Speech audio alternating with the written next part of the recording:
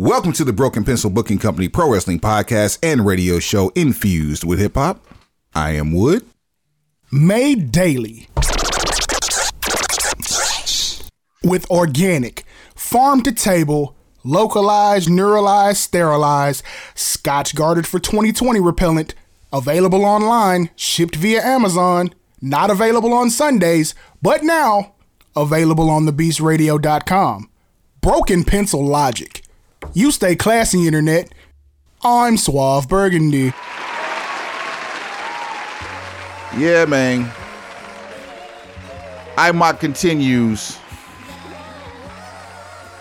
Indeed it does. And a continuance has been filed. The smattering of IMOC giftage has been bestowed upon you on this fine fair day. This is true. I've been trickling it down to the school children so that they can be properly nourished. No R. Kelly though. Yeah. Yeah, the drip is morphine level these days. Ooh. So yes, that's cold blooded.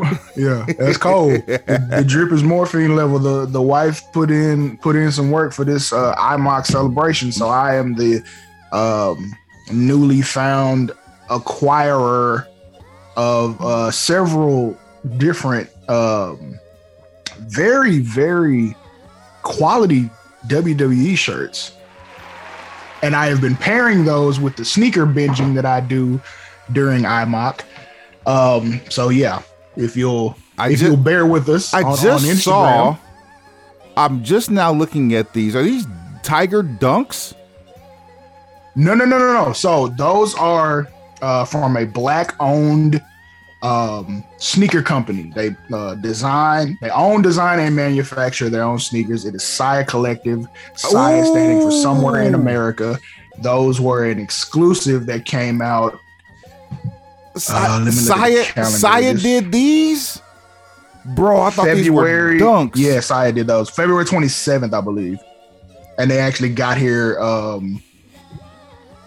It was either on my birthday, or it was either on the 2nd, or it got here the day before. I can't remember. Let me summarize the flavor here for you. So these are they're in the flavor of quarter top Dunks with the Atmos straps. For those of you who are familiar with Atmos, probably most famously for Kanye back in like 2006, 7, 8, he rocked a red high top pair on stage. This is a like low top Dunk type shoe, almost fits like a Jordan 1. Very Dunk-esque. I mean, and the sole is that of maybe like these the Zooms or the Air Force One, where it has the white upper with the burnt orange lower on the foot. It's a red trim. The sole and midsole are like reminiscent. I don't know how it comes across on the picture, but they're reminiscent of like just literally a Jordan 1. So think of a low top Jordan 1 / low top Dunk, which is it's completely luxury materials, zebra fur. Yeah, the toe is more like a bangle, and then the actual foot in the side is more of the zebra fur with the cheetah print on the heel, on the top of the heel. Yeah, so the zebra and the cheetah are textured. The tiger print is leather. It's all leather inside, so premium inside. You don't get those little sock balls on the inside after however many wears. It's a red waxed shoestrings. Like it is a very and I set the table for the shoe only for the accent. The accent is what brings it to life, though. The Yokozuna Icons logo, which has a picture of Yokozuna with the Japanese or the Polynesian flag behind him, and the flavors with the black shirt with the white trim on the red and Yoko in the middle of it. Man, listen, it's a sneakerhead's paradise here. And you know, it's a little bit of a flex. It is. I didn't realize because I broke it out and like unDS'd everything this past weekend. Flex. And I didn't realize how much of a flex it was until I took this photo of I didn't even include the bottoms. It's just the shirt and the sneakers. And I'm like, wait a minute, that is That's pretty. That's morphine drip. Not to be outdone, though. I'm gonna copyright that. Yeah. Not to be outdone. Man's copyright is the crimson red with the splash white trim. Run DMC Adidas Tongue Ewings. Yeah. So for those of you who are looking for the shoe, it's the Valentine's Day Ewings. It's a red suede, and it's like a hot electric pink. The photos online kind of make you think that it's peach, which is kind of what I thought, but when I got here, it's this hot electric pink, red suede, and then a burgundy sole. And paired that with a new Street Profits t-shirt, which is fire because I thought it was a tribute. I thought it was an ode to Ron Murray. Price just went up. Profits are up with the red solo cup in cartoon format. Mad grill, fingers in the air, you know what I'm saying?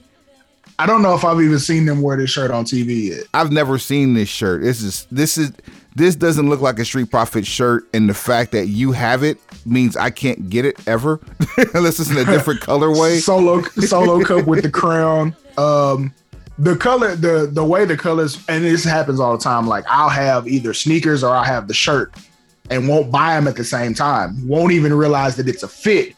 And then in my mind, I start looking at colors and I'm like, I wonder if this will go. And it's like perfect. This was one of those times. And it like, now mind you, there are several more shirts that have to get paired with sneakers. And I think almost all of them have some type of pairing that I can put together. But yeah, the first two are like very much with the shit. You please believe that with this imminent purchase of a new headquarters for the Broken Pencil Booking Company Pro Wrestling Podcast and radio show infused with hip hop. No more tent in the Sportatorium parking lot. Man, we done came so far beyond the tent in the Sportatorium parking lot. So far beyond Seagulls. Come on down to Seagulls. We got hot chips and gin. You gotta bring that out, dust that off one time for one time for IMOC fam. Please believe you need to go and put that as a trigger button. Hit that Seagulls one time. Hot chips and gin. I'm gonna have some room for some shoes in the closet, like some acrylic. I might have to go with like some acrylic boxes, like show boxes or something like that, man. I'm gonna have to get my shoe game back because my formal shoe game is on fire. And I'm slowly slipping back into the athletic world. Like as the more I get into my later years, the more I'm going back. I can't say my later years, my more formidable years, should I say? The more I'm slipping back into my teenage, early 20s, where I would just grab whatever I saw to just look fly and just make it rock with whatever I had in the closet. So, because I've already flexed up my t-shirt game, man. I've been shouts out to my guy Andrew over at BGCapparelcompany.com or BGCapparelco.com, which stands for Breaking Generational Curses. I had to cop a few shirts from that. Shouts out to the Petty Messiah and Gus over at Kings of Cool. I copped a couple of pieces of man. Let me tell you something. That's some quality gear. I still got a little work to do before I can order from you, and that's an inside joke we done had. Hey, I still got a little more work to do. Listen, they say that's a luxury buy, and I thought it was a game until I bought mine, and it's a luxury buy, fam. Oh man, the quality is amazing. That's what's up. I've run through a lot of Saya orders in the last, like a bunch of my pre-orders are coming in. So like, they have first come first serve Saturdays called Saya Saturdays, where you can buy the day it releases, but it's not as frustrating as trying to buy Jordans, but everything moves very quickly. So if you're not on the site ready to purchase, you might miss out.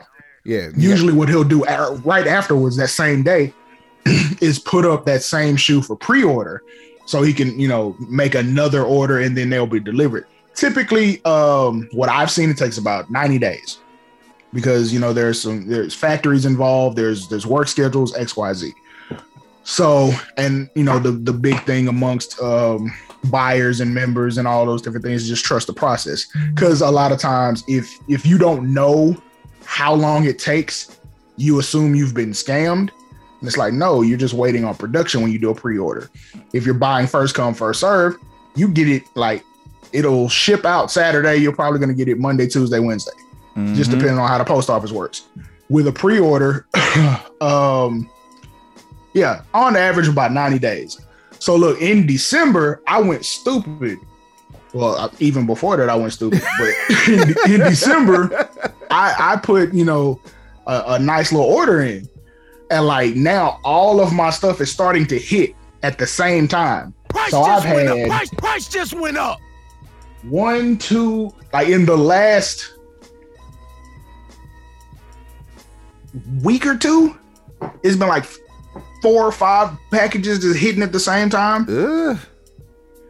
So yeah, there's some heat I got to show you that probably won't make Instagram until I actually put together a whole fit and assemble it, because this is facilitate your fresh. I do this on a professional level, but I like to really assemble the fit and let it talk before I just say, oh, I just got these in the mail type thing. To quote the great poet Sean Carter, you gotta let that bitch breathe. You know what I'm saying? You gotta let it breathe a little bit. So yeah, but to your point about formal shoe game, that's kind of where I need to start improving. Like I have a lot of Cole Haan loafers. That's more so my speed.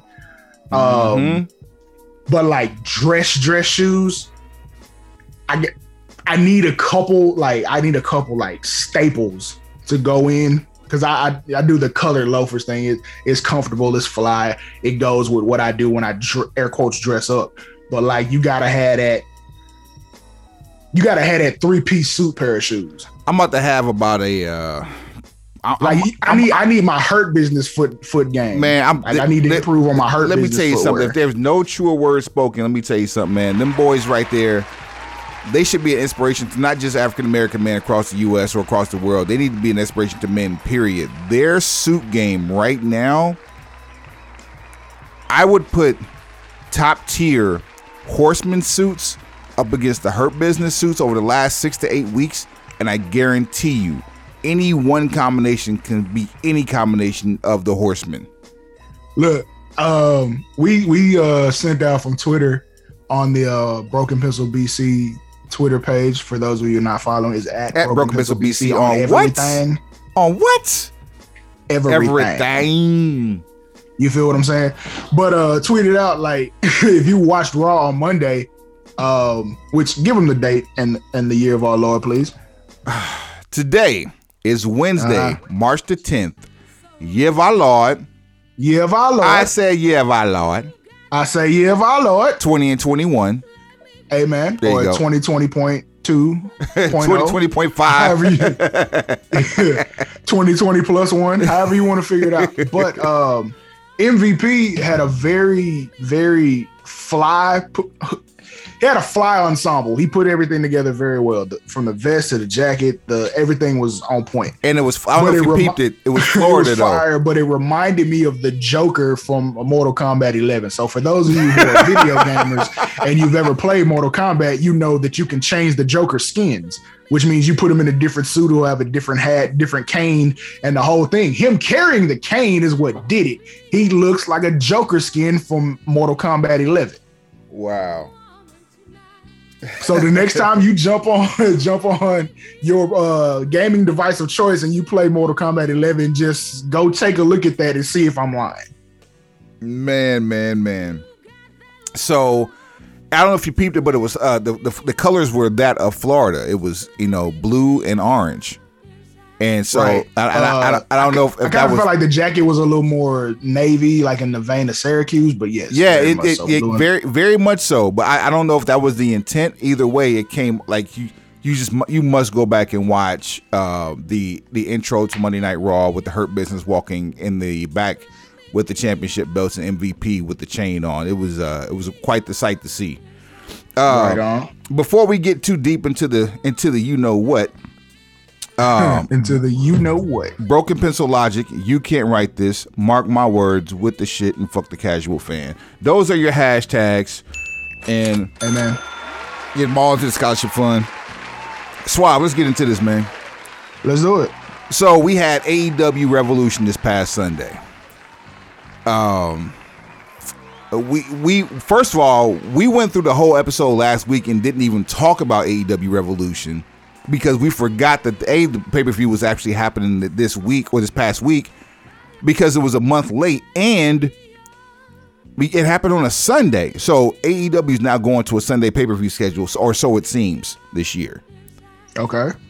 The main event, there was two major topics of discussion. A new signee who is a Hall of Fame worthy talent. And the only other hint we got was that he will outwork everyone. Now, we ran into a little snafu because here's the thing. Here's the thing. Watching that, you immediately hear Paul White, aka the Giant, because we can know he's no more BS. We can no longer refer to him as the Big Show. When he said Hall of Fame worthy, it was like, okay, this is probably someone who has performed in WWE to a high level, but has not been inducted to the Hall of Fame yet. So then you start thinking about the list of people who fit that criteria. Because I heard some people say Kurt Angle, I'm like, he's already in the Hall of Fame. So let me stop right there. That's okay. When certain names started popping up. My thing was, am I sharpshooting? Am I overthinking this by thinking that nope, Kurt Angle already is a Hall of Famer. He's not Hall of Fame worthy. He is a Hall of Famer, so we can't count him. Batista's name came up. We can't count him either because he is a Hall of Famer. He's not Hall of Fame worthy. He is. CM Punk comes up. Not a Hall of Famer. He would fall in that category because CM Punk is not a Hall of Famer, but obviously he has Hall of Fame credentials on his resume.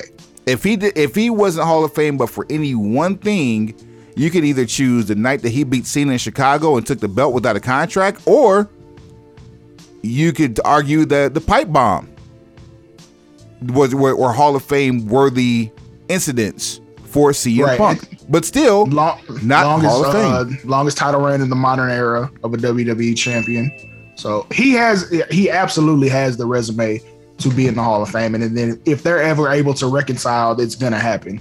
But the list of available talent who's air quotes Hall of Fame worthy, very short. Or is it?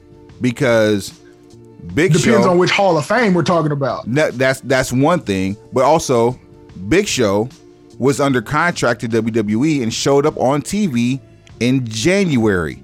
Less than 90 days later. Why? Because there was no compete clause. He shows up without Big Show as Paul White, government name, on AEW television. The first time he's been on TNT since 1997. Right. And he's also wait. It's 98. 98. I'm sorry.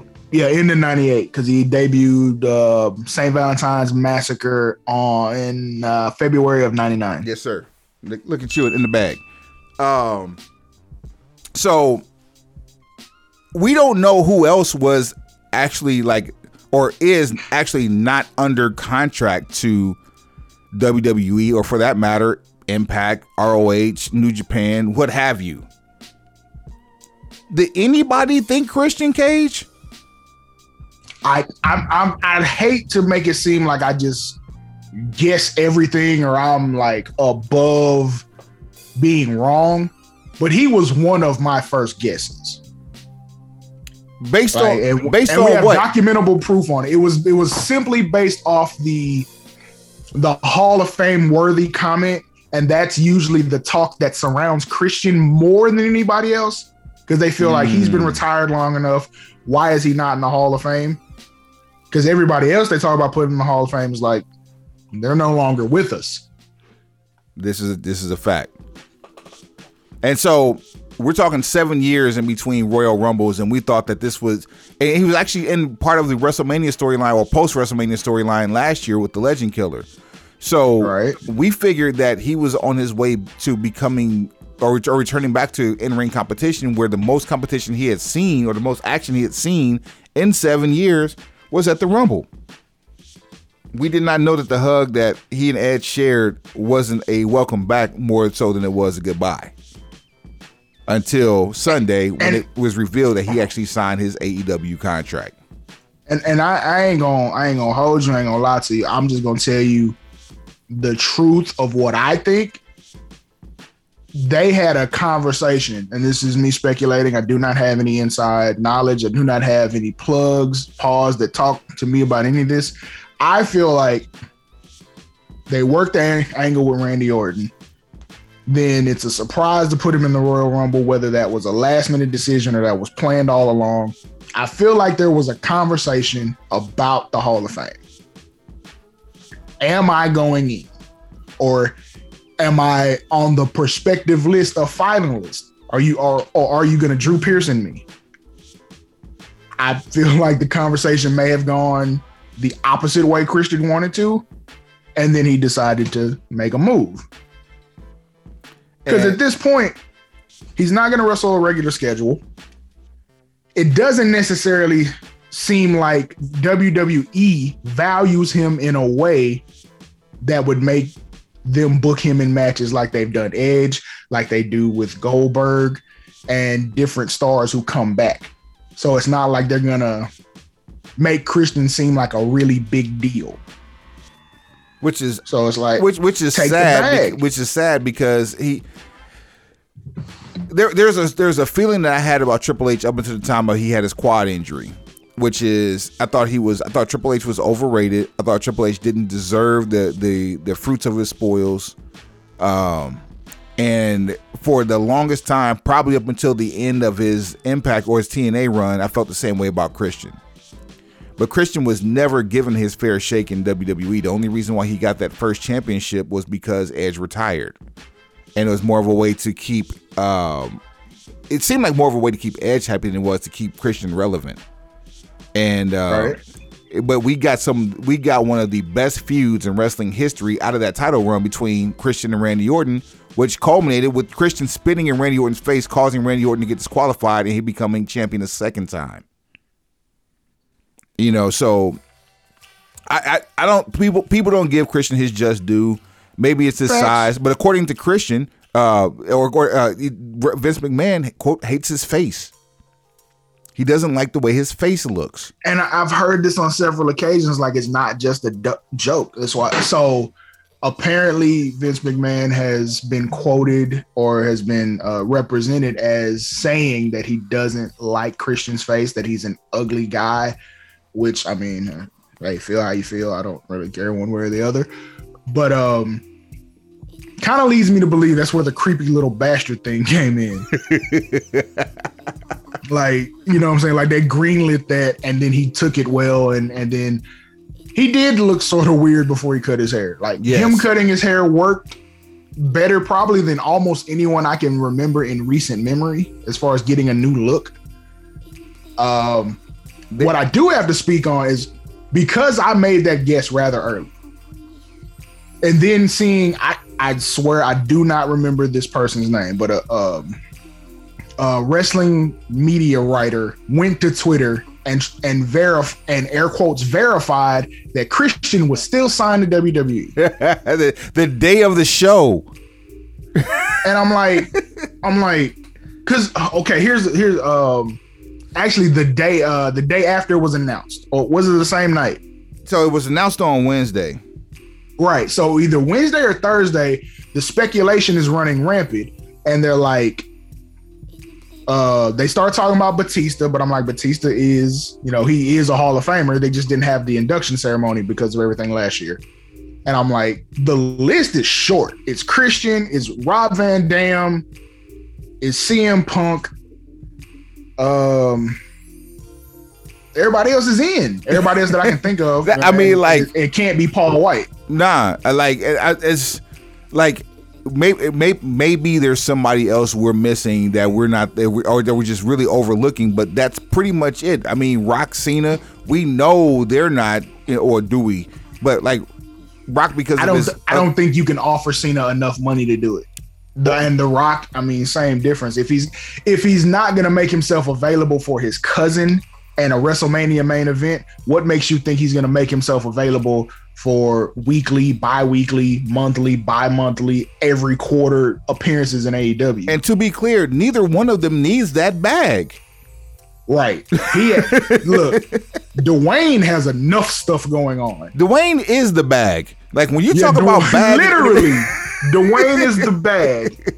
Like between, filming Young Rock, which I'm not gonna lie to you, I really do think he's laying the groundwork for a political push at some point. Like, kind of, sort of. I know it was like kind of like the inside joke for a while. Like he was gonna attempt to run in 2020, but I am not totally outside the belief that maybe 2032, like he keeps saying, and he keeps embedding it in people's minds, he may make a run at some level. At some point, yep.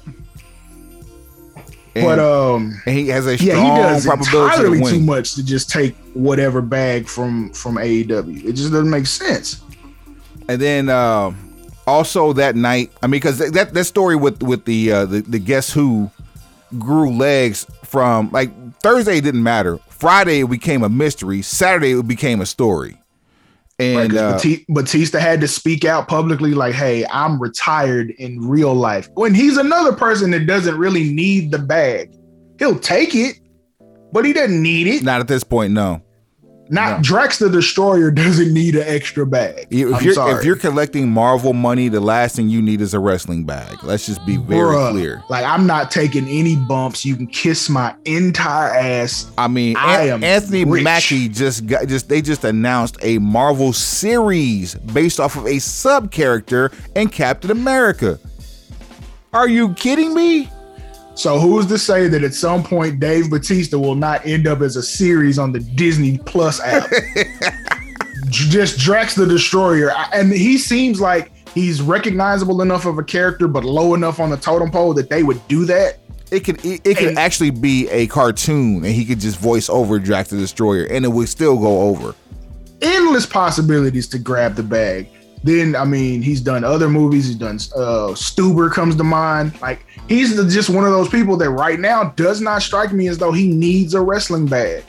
He'll take it, but you imagine putting him on television. Like, Batista's 6'5" and kind of hovers in that he's cut back. He's probably about 265. He's probably about 265. Yeah, somewhere in that range. Do you realize he dwarfs the largest? Well, he dwarfs one of the largest people. He doesn't dwarf Archer, and he doesn't dwarf.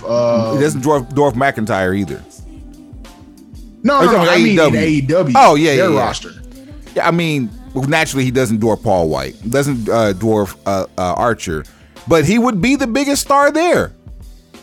Absolutely, and it's like I don't want to see him and Brian Cage on screen at the same time, because that's probably gonna kill. No, that's gonna kill some stuff.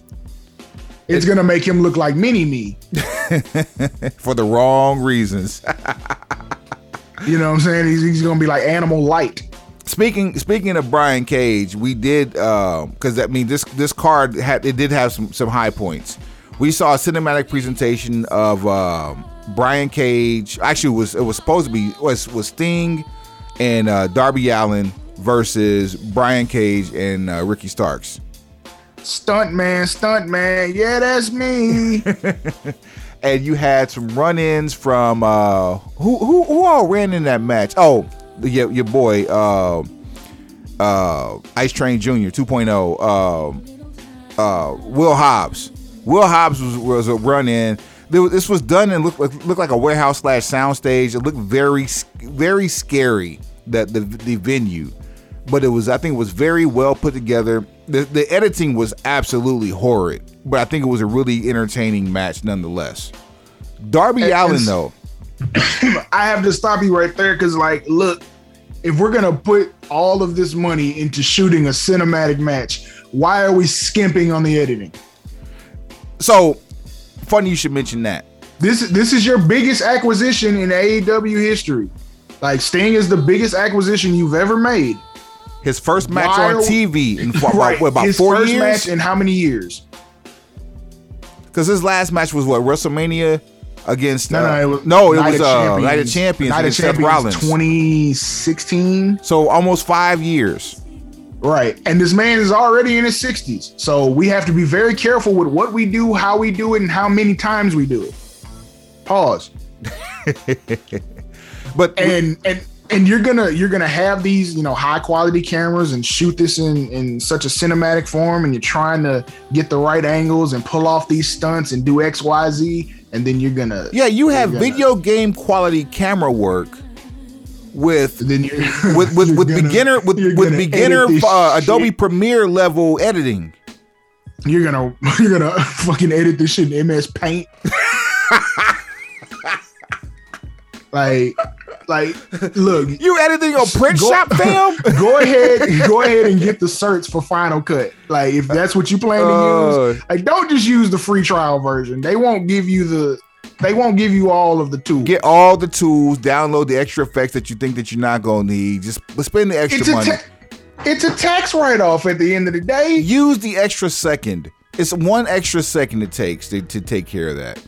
You know what I'm saying? Like, fine tooth comb. But don't just leave people up to their own devices just because you air quotes trust them until you've seen them deliver the product. And that statement right there will come up again as we talk about AEW Revolution. So as the reason why I even brought that match up is because it has implications on what's going to happen tonight on AEW Dynamite. So by the time you hear this podcast, hopefully we've already had a new television champion as Scorpio Sky.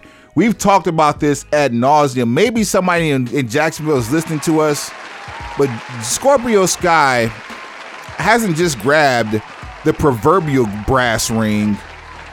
He grabbed the literal brass ring. Like, bruh. Now, what I will, like, okay, we had the same moment with WWE in the last episode. We were vocal about something. We did it in a respectful way, but we were questioning how things were going. And apparently we have friends at AEW as well that are listening to the podcast. Shouts out to y'all. And of course, shouts out to Lance, Pistol Pusher #1 over there. And then after making our wants and needs vocalized and felt, we received an appearance from Scorpio Sky on Dynamite, which is almost never happens.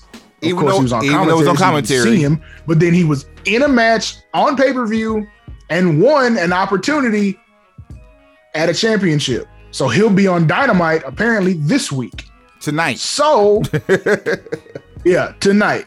So it would behoove AEW to cash in on this. I won't say whether or not I feel like this is a copycat of Lashley's situation. Like, you're gonna crown this is different. See my air quotes. This is you're different. Crown this is champion of color. I'm gonna stop. This is different because we've been begging for Scorpio Sky on TV. In the last match I remember Scorpio Sky being on Dynamite was losing to Cody Rhodes and the most haphazard loss for a TV title match. And then he was relegated back to dark. I don't think it's that different though, because we've been clamoring for Bobby Lashley as champion or in a main event role so we could get to Lashley versus Lesnar. Yeah, I don't think it's that different. But at least he's been on TV though. Like, we haven't even. The only time we see Scorpio Sky on Wednesday nights is on the bottom crawl talking about the results from Dark. This is factual. However, TV for Lashley has only really been a good thing for the last 8-9 months. Since the inception of the Hurt Business, Bobby Lashley's television time has been maximized. Since MVP rescued him from Lana. Whole stuff with Lana and Rusev, and even going back to the times with Lio Rush, like, Leo and Bobby made a really good team, but like, Bobby was going around with headbands and sunglasses and bending over pointing at his ass. Like, we were not getting the best of Bobby Lashley on television. He came back to what should have been way more fanfare. He got used as kind of a speed bump for Roman Reigns.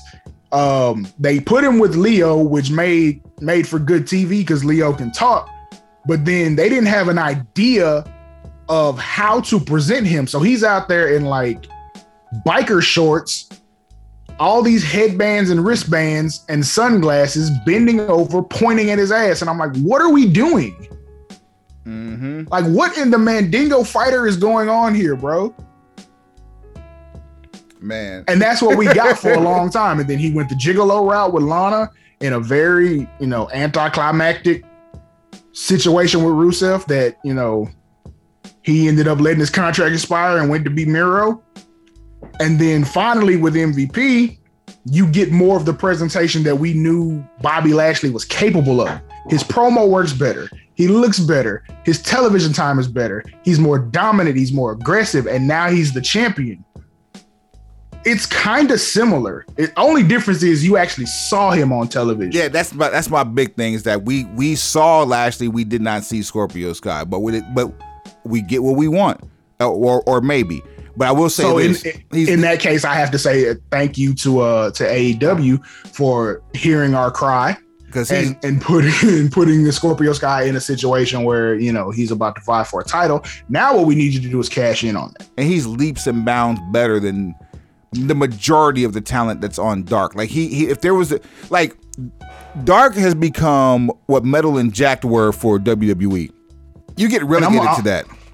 Yeah, and I'm gonna keep it 1,000. Like, whoever wins, even if Scorpio Sky loses and it starts to manifest itself in a heel turn where he's gonna be on Dynamite on a regular basis, whoever the TNT champion is has got to get back to a regular defense schedule. Which is when weekly. Cody was doing it every week basically to highlight somebody else and highlight himself. That's when the TNT championship was best. You don't get an AEW world title match on every episode of Dynamite, and for good reason. The TNT championship literally should be the main event of every Dynamite, being defended against top tier upcoming talent. I disagree. The best match on the show should be the last one. I disagree with being the main event. I have two plausible solutions for that though. The least of which would be, or the lesser of the two, should I say, would be the top of hour number 2 should be where the TNT title match should go. It's a home. It's a good place to land it, that way you know every week when that match is going to take place, or as opposed to a quote unquote hot tag match. What did Paul Heyman say about Brock Lesnar against Seth Rollins?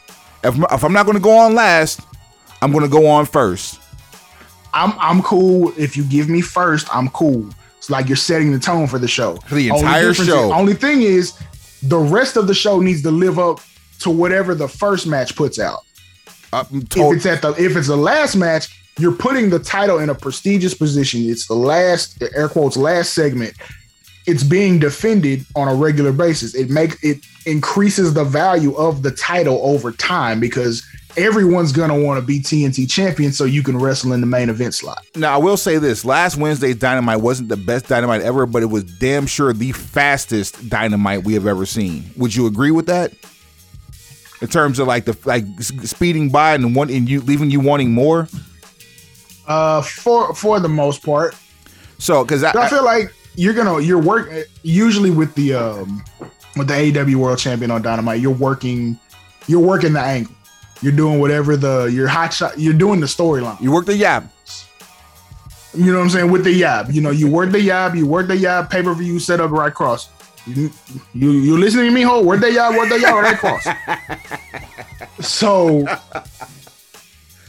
you're not gonna get a Kenny Omega versus insert name here every week, and at this point, you shouldn't, because if you're billing him as the best wrestler in the world, and all the folklore from Japan, people need to pay to see him wrestle. I get that. That's good business. If he's Sports Illustrated guy, if he's the guy in Sports Illustrated, he's got all the press. He's a Pro Wrestling Observer Hall of Famer, and you want to see why because you've never seen him wrestle in Japan, or you just want to see what he does in America, you should have to pay to see him. So I agree with that. However, because he's not going to wrestle every week in the main event slot or just at all, period. What are you going to put in that slot? It's either that or the tag team titles. If your promotion is going to be, tag team centric, then cool, get the best match possible out of the Young Bucks because they're supposed to be flagship competitors in the company. Put them on last and have them have a wrestling clinic, air quotes, every week. I think it would be better for the singles title because you get a performer like Scorpio Sky and then get him a suitable dance partner to make a defense every week. So whether he's heel or face, if he's babyface, let him overcome. If he's heel, Let him wrestle a great match and then find a way to cheat to win. Like just something simple. Pull the tights. Use the ropes for leverage. That's it. Every week, you know, feet on the ropes, and do it for 24 months. Get him a homeboy and have somebody trip from outside. I don't know what his situation with SCU is, but you know, something to that nature. Yeah, I mean, like I said, 18, 24 months. Bring up the title reign, the great title reigns of Arn Anderson, Tully Blanchard, Steve Austin. You know, like those are easily the greatest TV title champions of all time. You could bring that up. Give him a hot 6 months. Give him 6 months undefeated, and then you have a babyface or heel, depending on who you're trying to put over, brewing in the shadows. Hell, in this climate, you could actually have him turn heel tonight, put the belt on him, and he'll be back face again by the end of the run. You can do that. All possibilities. If you put your mind to it, all of it's possible. Because honestly, I think what's setting up for is Cody to get another run at the U.S. title belt, the TNT title belt when he comes back from injury, because he looks like he's legit injured and might be out for a little bit. And if it is against Scorpio Sky, the perfect person to turn him back face against is going to be a heel Cody. If we're ever going to get a heel Cody, which I don't know. I would be in favor of it. I don't know if that's going to happen anytime soon. I also feel like a Sammy Guevara on a face run, if you build it properly, if you bring him back apart. If you bring him back 6 months and then bring them together, and Guevara is hot and established. Same thing I feel about Hangman Page. Like, he's out there lost at sea at this point. It's like, bro, what are we doing? Is he a serious title contender, or is he just? I just think Guevara's gonna have to eat the tallest goof in the Dark Order. I just think Guevara's gonna have to eat shit before he eats sushi. He already has though, and that's the crazy part. Like, right, he did once already for stuff he said while not under contract to AEW, and now because he didn't agree with the creative that another company, like, he's not signed to Impact, so him being there is a favor. I'm doing a favor or working air quotes good business on behalf of AEW, and I don't agree with the creative. I don't have to be here.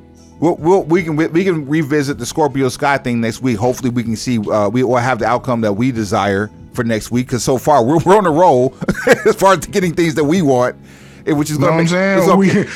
We is out here rolling in dice. Are they trying to put us out of business?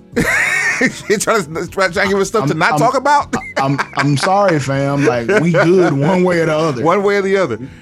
Give us what we want. We can sing your praises and talk about the product. You don't give us what we want. Sniper rifle, shooting holes in the logic. And there's some more coming. The final match of the night was a barbed wire death match between Kenny Omega and Jon Moxley for the AEW World Title. Barbed wire death roll. No, barbed wire alligator death roll. Flying vulture. Grenade launcher, RPG, Call of Duty Warzone match. All of that. You gotta say it's like a pimp named Slickback. You gotta say the whole damn thing every time. It's like a Tribe Called Quest. Like a Tribe Called Quest. I don't know what happened, but like, so there was a. Hey, speaking of Saya, I got another pair of shoes at the door. Shout out to the shop app. Hey, shouts out to the shop. I don't know what the hell happened with those. There were some mines outside of the ring on both sides. And then the rule was it was a 30-minute match, which most championship matches are 1 hour, historically speaking. But because of the severity of the violence of this match, it was only 30 minutes. At the 30-minute mark, if there's no winner, regardless of the outcome, whoever is left in the ring, all of the explosives were to go off at one time.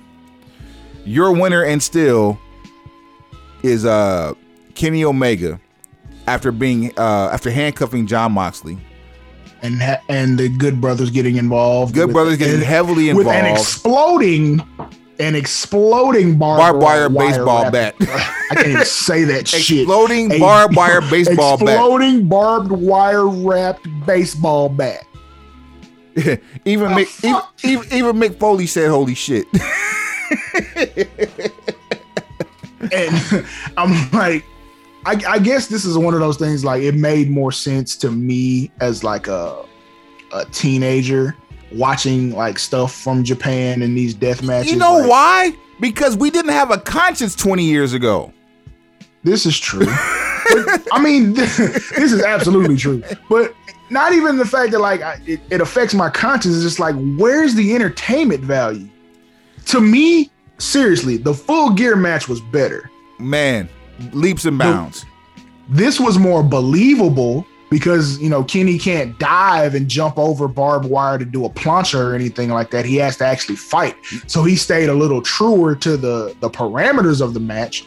But the explosion, Full Gear, as far as like a car wreck, was way better. The explosions were sold very well. But during the match, let me be very clear about that. But they're not real explosions. But the barbed wire, hitting the ropes and like firecrackers are going off. But the barbed wire, that's real. Barbed wire is real. That was getting stuck. I feel like, okay, barbed wire, that's some dangerous shit. But what are these explosions supposed to do? Man, I scared the shit out of you. Like it scared the shit out of what was his name? Bryce Grinsberg, whatever his name is. It's looking like Walter White. Shout out to Walter White, the referee. I say this motherfucker must have some money in the wall in the back. Like, where did he get this hazmat suit? Man, the ring. I know where he got the hazmat suit. The ring was lined with stacks of hundos. Man. So the story is Eddie Kingston came to save Jon Moxley. So at least as we were watching the pay-per-view, shouts out to Internet Champions of Wrestling, we were watching on their thread and chiming in with pure, unadulterated broken pencil logic. We're having a live conference call via text. Let me just say, if you never reply with a word and only reply with gifts, your conversation would be loud and clear, Suave. At any rate, yeah. But as we talked about, I'm a bit of a communications savant. As we talk about Moxley not having not nan friend in the world, here comes Eddie Kingston out to. You don't know now. I actually like this though. I will give him some credit. I do like Eddie Kingston coming in to make the save. I do not understand why he didn't just try to roll him out of the ring on the side that didn't have any barbed wire. That's the only like a logical situation. Like, I mean, 3 sides of the ring are covered with barbed wire. It would have been the entrance side. Go ahead. It would have been a lot of work in a short amount of time because he was too busy frantic trying to figure out how to get handcuffs off that he didn't have keys to, while Moxley was in the middle of the ring. That's what I'm saying. He would have don't have keys to the handcuffs. He would have had a neck roll. Pick him up. You shouldn't pick him up anyway. No, he should. He would have had a neck roll that man out the ring like a dog. You know what I'm saying? Alligator roll him onto the ramp. You turning back looking at the clock like, hey, bruh, you covered him for at least 10 seconds. You could have spent that time rolling him over and getting him out of the ring. And then the whole 30-minute explosion thing, which led to Gilbert Sparklers. Fam. I told somebody, I was like, Kane's entrance looked more dangerous than this. Gilbert's entrance was more dangerous than that. On the real, because at least Goldberg's entrance is more dangerous than this. Goldberg was sniffing that smoke, and it shows. Yeah, it does. It does. Hit the bell for yourself. Good God. You done sniffed enough pyro smoke and it's going straight to your fucking brain. Oh, shit. The only other thing, pyro got chemicals in it. The only other thing to look for tonight is the possible implosion once again of the Inner Circle, as there's a war council. Which I'm sick of that too. Yeah, there's a war council, and quote, why changes they will just be had made. Something else. I believe this will be the excommunication of Chris Jericho and the reemergence of Sammy Guevara tonight. I swear, like this is the most overworked group of haphazard ass people in a faction I have seen in a long time. They've had war councils, they've had final meetings, they've had tag team battle royals. Like they've done everything and none of it matters. Not any of it. And you're killing 2 of your best workers in the company and Chris Jericho and MJF in the process. Not to mention Go a step further. Like, you're killing one of the best tag teams you have in the division. Reading my mind. A tag team breeding ground. Reading my mind. I can't call them PNP. Santana and Ortiz. LAX. World Championship caliber tag team. They doing business with Impact. We can call them LAX again. They need to be. Get Homicide Hernandez with them too. Tony Khan should negotiate that. The next time he buys commercial space on Impact, just buy the name with it. Man, all of it. I mean, you already jacked Christian Cage's music from TNA. See? So if we're working in conjunction like that, then hey, man, let's go. Let's do it. Why is Moose not on Dynamite? You feel me? And I think that's only a matter of time. I don't know if he's going to be the one that's going to get the belt or not. I mean, and as we'll talk about that, but the TNA World Championship that Moose holds and the Impact World Championship that Rich Swann holds are going to be unified at the next Impact pay-per-view. Maybe I think Rich Swann's probably gonna be the one to unify because he seems like an easier win for Kenny. But I also think that when you talk about monstrous heels, I think we can better see Moose and AEW. That'd be a great matchup, I think, for Lance. I think Lance. Here's fantasy booking. Moose is the heater for Scorpio Sky. I like it. I like it a lot. So I like it a lot. So that was just about a rough 30 minutes or more on AEW, just from what we saw, what we witnessed over the last weekend. Let me ask you this: what'd you think of the tag match, Young Bucks and Jericho and MJF? I didn't care for it. I don't want to be the judge of somebody outliving their golden years, but Jericho, it's time for you to stop, man. Like it's time. You're slowing down. You still have it, but it's like you're trying to operate at that 22-year-old level, and you're in your 24 years, actually 25 years beyond that. Keeping up with the Young Bucks probably is not as impressive as teaching them ring psychology. No, not at all. I mean, because first of all, Young Bucks are being touted as one of the best tag teams in the world, and all they do is use Texas Tornado tag rules and super kicks. Bruh. I'm not certain. Oh, yes. I'm glad you said that, because I brought up the fact that what I had been calling them is Mean Street Posse West Coast. I had been calling them that. And because I don't really care for them, but I don't care enough about them to be vocal about it all the time. They don't do it for me. But Bobby No Abs and Pete off the gas. So I was kind of called out in I guess a joking way about it, and apparently that name seemed like I was hating on them. So I did what we do on this show all the time. I started rattling off names that could replace it. Okay. So it was Cosplay Rockers, the Hardly Boys. But then the one that killed me, and this is absolutely the one I'm going with, especially because of how they beef with Jim Cornette on social media, the Block and Troll Express. That's it.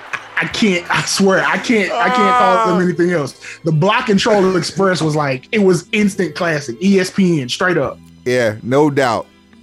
All right, so we wasted way too much time on AEW.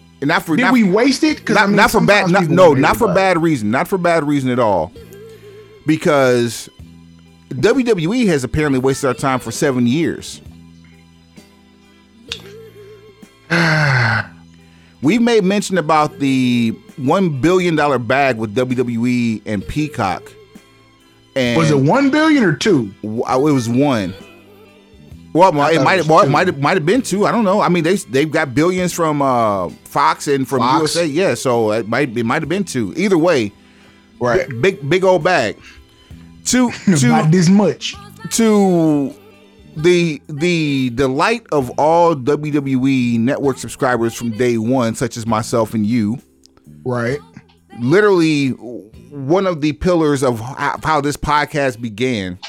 Shout out to the day ones. What did we get for our troubles? A rebuilt network on another over-the-top app at a discounted rate for 4 months, during which this 4 months, the remaining content that doesn't make the immediate migration to the new app may show up. So here's the please part. Explain this. There were a lot of people, especially within the walls of WWE, and then a lot of people in the internet wrestling community who were touting the fact that this was so great, and anybody who wasn't on board with the change, you just don't understand, or you're complaining too much. Literally, that was what listening to After the Bell, Corey Graves' podcast.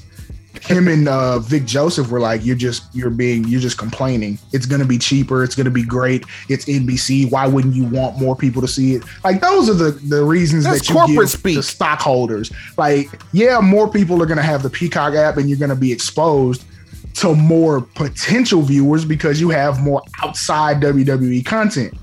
However, what the problem is from this new article that's been released, the discounted price that was touted, the $4.99, that's includes ads. With ads, so yes. It's not just like how it is now for the WWE Network, for those of you that have it. It's $9.99. All your ads are WWE related. So they're just advertising to you other WWE events, shop, commercials for upcoming, programming. It's all wrestling based. You don't have that option on Peacock. It's going to be more like advertisements for other shows on Peacock, paid advertisements. Be a lot like watching Hulu with ads. That's what you get for the $4.99. An ad-free version is the same price as what you're paying now. It's going to be $9.99, which I'm cool with. No big deal. It's the same thing. It's the same $99, right? Right. No big deal. However, from this article, there is no auto migration. So if you're an existing member, you are not then automatically transferred over. So now I got a member for him. You know what I'm saying? So you are already going to have to download the app, but now you have to go through the whole process of signing up for these things again, which, small, minor inconvenience, but something that's going to be annoying to people, to older subscribers. Not a big deal for me. However, the part that is rather annoying, you're going to launch this app you're going to launch this merger in 21 days. Well, it's not 21 days. It's 11 days on March 21st for Fastlane, right? So Fastlane is going to be the first joint pay-per-view, which was supposed to be the last pay-per-view on the WWE Network, which we found out we're sadly mistaken on that. Right. So March 21st, we're already supposed to be on Peacock. We're going to watch Fastlane over there. However, the content you enjoy, which they weren't even specific about it, all the back catalog stuff that most of us watch it for, like I watch it for early and mid 90s WCW. I typically, unless it's a live show, I'm not watching semi-current material on the network. I'm watching the documentaries, and then I'm digging back into the crates, watching old stuff that I like. So apparently, we've done all this to announce this rollout, and the back catalog will not automatically migrate. Some of those things will not be available. Let's take a ride real quick. We go back to season 1 of the BPBC, right? We made mention about things we would like to see with the network. One of the things that we talked about is a mixtape style playlist. Right. They've incorporated that. So people have it's a show staple for us. People have the ability to create their own quote unquote network from the WWE Network, so you can watch what you want to watch, how you want to watch it, when you want to watch it, only to have that be taken away. It's the equivalent of making playlists on Spotify, Apple Music, and or YouTube.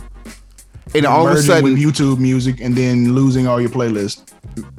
bye-bye. It's a wrap. You're done. And there's nothing you can do about it. But for your patience and your understanding, we're going to give you our discounted rate since you are a loyalist, which that discounted rate is $2.50 per month for 4 months. $10. I'm cool with that. I'll take 4 for 10. I ain't gonna trip. But right now, paying $9.99, and this is through the month of March, so you've probably already been billed for it. The back catalog's not available. Now, catch this. It's not like it's gonna be 2 weeks, 3 weeks, a month and a half. The projected, not guaranteed, the projected date to have all of the content that you are enjoying now available on this new platform, SummerSlam. August. So you mean to tell me maybe. So you mean to tell me we couldn't do this same rollout for SummerSlam, which is also a top 5 pay-per-view? Depending on your stance on WWE products, it's either number 2 or number 3. So this is not a shabby event. You could have rolled all of this out with the full content catalog and rolled it out with the biggest event of the summer. That's their tagline for it for years. And we're going to try to force feed you the road to WrestleMania, and I'm almost certain they are not ready for the level of traffic that's going to happen for WrestleMania, and there's going to be some massive technical issue. Especially in a simulcast. You're doubling your bandwidth from one company and hoping that the other company has the capability to house it, which in theory, NBC, Comcast, Universal is an internet provider. You would think that they have the capability to have unlimited bandwidth for their cash cow. You might think that, we've just learned recently we know better. ERCOT. If we can't have the right amount of power in the largest area state in the union, there is absolutely no telling the levels of endless futility that could happen over internet. It could be catastrophic. Because it happened at the first WrestleMania.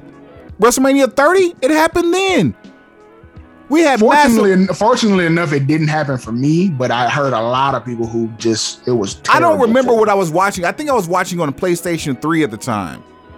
But we got massive dropouts. We had looping. We had standard definition streams. Granted, I have biblical speed internet where I'm at, but it's still broad enough to where if that's the only device connected to the internet at the time that I'm watching this, I should experience no interruptions. Bruh. Now, for me personally, now in defense of the WWE Network, I have never really experienced a whole lot of technical issues. It's usually quick, not a whole lot to it. I am using all Apple devices just as a prerequisite. It's not me capping. That's just like, okay, this is my experience. What it is. I'm watching iPhone, iPad, MacBook, Apple TV. So my experience has not been trash. However, I do know when new technical situations roll out, there's always a glitch. Now, I'm assuming they feel like Fastlane is the testing point. Like, we'll be able to test the bugs. I don't think and by doing that, I feel like you're underestimating how many more people are going to want to watch WrestleMania because they've never had access to it. I mean, also keep this in mind too. As a dieharder, which most people who have the WWE Network are diehard fans, they're not passive fans, they're active fans, super active on social media at that too. You don't want to have a testing ground on a pay-per-view before the biggest pay-per-view of the year. You should want to do that, other live shows like, Backstage. What's another good one? Now, granted, it's a conflict if you did Backstage, but like Raw Talk, Talking Smack, Shows like that, even like The Bump or Corey Graves' show. Like all those shows are shows where you would want to, get your testing out the way with the live audience with the test. Wait. Hold up. This is NBC. Do a Saturday night's main event. Wow. What a concept. Do a staple NBC show. Bring it back for the diehard fans, the ones who are actually paying for the network, so their children can understand what we went through when we were children. On sort of a one-off, that way, especially with this back catalog thing, because it doesn't tell you how much of it will migrate on day one. So literally you could only have, I guess, say you have 2021 content, 2020, 19, and 18, and nothing else. Or you have WWE from, I guess, the start of the network. So you would have WWE from 2014 to current. I don't watch that. Right. we lived that, actually. Yeah, you know what I'm saying? Like, we lived it live action. We talked about it on the podcast. Unless there's a specific match I want to see for context of talking about something else, I don't watch that. I'm watching mid to late 90s ECW, early to mid 90s WCW, and then the occasional stuff you'll suggest like certain Mid-South or AWA Smoky Mountain, Mid-Atlantic, like you'll suggest stuff from that era, or like late 80s Crockett and NWA, because you want to see, because the crowds, they always say 86 is like the greatest year before the Attitude Era, so you go back to kind of see what the vibe was. I'm watching backwards. I'm crate digging. I don't know how much of that makes the migration. It's like, bruh. And if you're projecting that it's going to take until August or mid to late summer, then that's the projection, not the guarantee. How much ground are you having to cover in that time frame? And let's keep it a buck. We still don't have all the content that WWE has in their archives on the network anyway. We're still missing WCW World, or not even WCW, NWA/WCW Worldwide, NWA/WCW Pro, Superstars, Wrestling Challenge. Like, we're missing all that stuff. I'll stop you when you start lying. Primetime wrestling from the early 90s. Like, you're missing a lot. Yeah, Wrestling Challenge. Yeah, I watched all that. Watched Superstars. Metal Jack. I don't even know if Shotgun is on there. Metal Jack. No, Shotgun Saturday Night is not on there that I've seen. Unless they snuck that in. They're super behind on WCW Saturday Night. Bruh. Like, there's a lot of content still missing that people want to see, and then you're going to tell me you're going to take that and then cut that. I'll say conservatively, you'll cut it in half. Man, let's say day one we start with 50% content. Hold on. And it's gonna take you X number of months to get the other 50%. Man, fuck is you saying, bro? I can tell you. I can tell you. Put me in the scholarship fund for that. I can tell you what they saying. Fuck your money. Right. And that's the part that's like, bruh, all of y'all who went out on that limb and talked all these different things, you realize yet again, WWE has placed profit over user experience. So if I'm doing numbers, right? You ready for this? Do it. 7 years, $10 per month. 3 million subscribers. $2.520 billion in revenue. Which is why I felt like that's what Peacock bought it for. Because they bought it for what WWE was able to earn in its lifespan. Newsflash, you're not going to get all those migration subscribers regardless. They're going to AEW and they're not even looking back. We're going to do it for content. That's it. That's a tax write-off. Exactly. All right, it's been a tax write-off for us for a few years now, so it ain't even that big of a deal. Like, it's just it's the cost of doing business. After knowing how little the E gives a fuck about my $10 a month, we stay on the topic of the E, no less. One Peyton Royce. You've been hearing some comments lately in the background as my phone was just doing its own thing.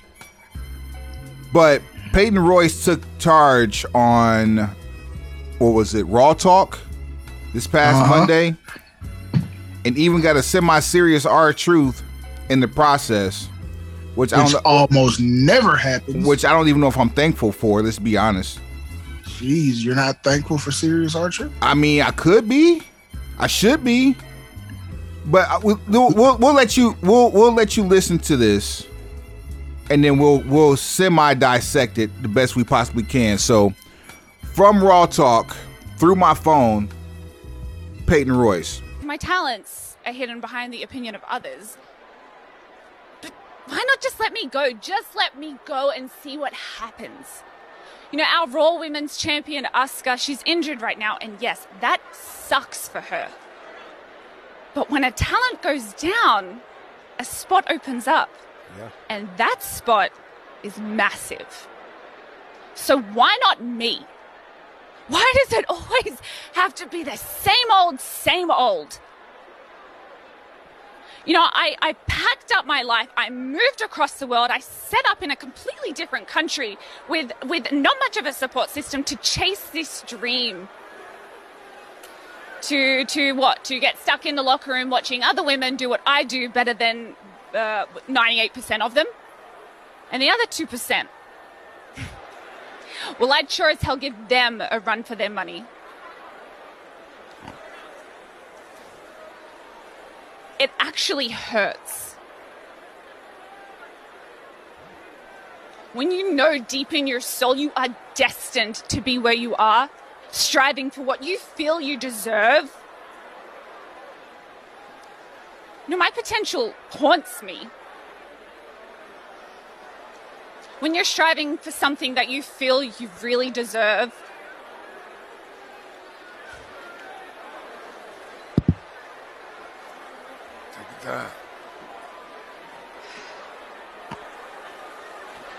this is where I'm meant to be. And my patience has been running thin for quite some time. So stop wasting my time and give me Asuka. So let's pick that apart for a second. Okay. You don't start an interruption of a promo or an interruption of a show with a promo and start it by saying, let me go, just let me go. The first thing I'm thinking is, give me my release, which is smoke. But that is the exact opposite of what she's asking for. She's asking for opportunity. She wants a spot. Not my dog spot. Not a liver spot. Charlotte's spot. Let's be very clear. She said the same old, same Facts. old. Facts. This is loaded with slugs. This is overloaded with slugs for Charlotte Flair. And I mean, really just everybody who consistently is put in the position to have television time. You broke up the Iconics, which was an incredibly over tag team, former tag team champions. If you're going to have a women's tag team division, you might want to have actual teams. Yeah. You split them up with the intention of Peyton Royce being the breakout star, but you haven't let her break out of catering. The old God forbid catering. Good old fashioned catering. You know what I'm saying? That age old, it's like Locker Room East. And it's like, I mean, look, it's Women's History Month. International Women's Day just passed. This is an outstanding opportunity to diversify our content. Like, I don't disagree with anything that Peyton Royce said. Like, it's getting stagnant and stale. Like, you're gonna end up with Charlotte Flair in the women's world title match at WrestleMania for no reason. Man. Because there's nobody to have beaten for it to make it look legit. It's just like, insert biggest name you can here versus champion. Like, bruh, I mean, it's not Charlotte's fault. It's, she just hasn't been given much in the way of good creative. Like, they keep rehashing this same old, I'm going to verbally abuse my father in an attempt to stand on my own, but it's just I'm still Charlotte Flair. It's just a remix of I'm still Charlotte Flair and I'm still daddy's little girl. I hate the fact that she was actually on the most recent episode of, was it Straight Up Steve Austin? Where she, that show that comes on after Raw on USA. Yeah. I tuned out on that episode. Yeah, it's gotten to the point that every time I see her, I don't necessarily focus because I'm like, they're not going to give her anything new, nothing compelling, like and some type of creative that doesn't have anything to do with her last name. Listen, she's done so much. It would take two generations in a longer career to be able to eclipse what she's done in half a normal person's career. Factual. There's nothing you can do at this point that hasn't already been done. There's no creative direction that she can go in with the stars that are available right now that she can actually do anything with. And I hate to say it, the only thing left for her to do is to start a family. She's got a Hall of Fame resume in 7 years. And like more title runs than anybody in women's wrestling history. Not WWE. Women's wrestling history, not length, because Moolah, not for nothing, she's touted as being the longest reigning champion of all time. But that I digress. She was the head carnivore in a forest full of meat eaters, and who were also prey, pun intended. Okay, and here's what I think about that. Resume on full. Like, you can't fit anything else in the resume. Multi-time champions, former women's tag team champion, Royal Rumble winner, XYZ, tag champion, however many superlatives and attributes you individual women's champion. Anything north, anything south of a men's title, she's done it multiple times. At least with the women's title, tag titles once, but every other title, I think twice. Something like that. Minimum? Something to that effect. Yeah. But here's what I would say. And going after a men's title, that was the creative curveball I wanted to throw. What was it, last year? Yep. Like, that made sense to me. Like, if you're gonna carry Money in the Bank, use it to cash in on a guy. Or when you won the Royal Rumble, use it to cash in on a guy. Wouldn't have been Lesnar, but imagine like with the situation with Bobby Lashley. Imagine that Miz is champion. I hate to say it. I think the first person that comes to mind with Charlotte versus a man is Randy Orton. And the only thing that's stopping me from saying that is his feud with McIntyre over the last year. He's lost way too many times. Right. So I'm saying, like, somebody like a Miz, who it's air quotes believable that he would be beaten by someone the caliber of Charlotte Flair, and then her using her Royal Rumble win. It doesn't designate what title or which champion. Like, nope. You can, you know what I'm saying? Like, that would have been cool. It'd have been something new and different. So I say that to ask this. Outside of anything involving Becky Lynch, what is the most compelling story you've ever seen Charlotte Flair involved in? What's your favorite Charlotte Flair storyline? My favorite storyline, which was only halfway executed, was the Becky Lynch Ronda Rousey storyline. Nothing involving Becky Lynch. That doesn't count. Wow. Because Becky's hot as fish grease. Like, everything Becky was touching turned to gold. Hot as fish grease. Remove Becky Lynch from the equation. Charlotte Flair. What is your favorite story? Or which one do you even remember? So two that I remember off. Well, okay, my favorite storyline was her chasing for the NXT Women's title when she was actually in NXT. That's my favorite. Okay, that was last year. No. The original, before she got called up. Oh, okay. When she was actually a weekly mainstay in NXT, not last year.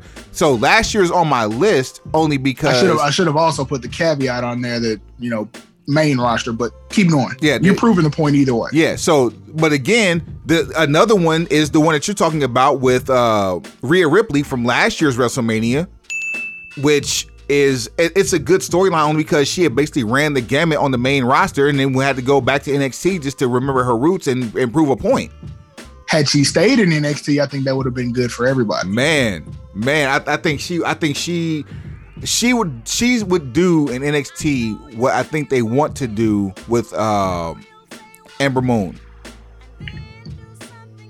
You'd have a laundry list of challengers for her to work with, and she would be the most famous thing going on in NXT, which means women would be the main event in NXT on a primetime show. Because everything else on NXT has changed so much that it's like, I can do without this. And the only other storyline that comes to mind is Asuka versus her at Mania in 2018, simply because of Asuka's heel turn.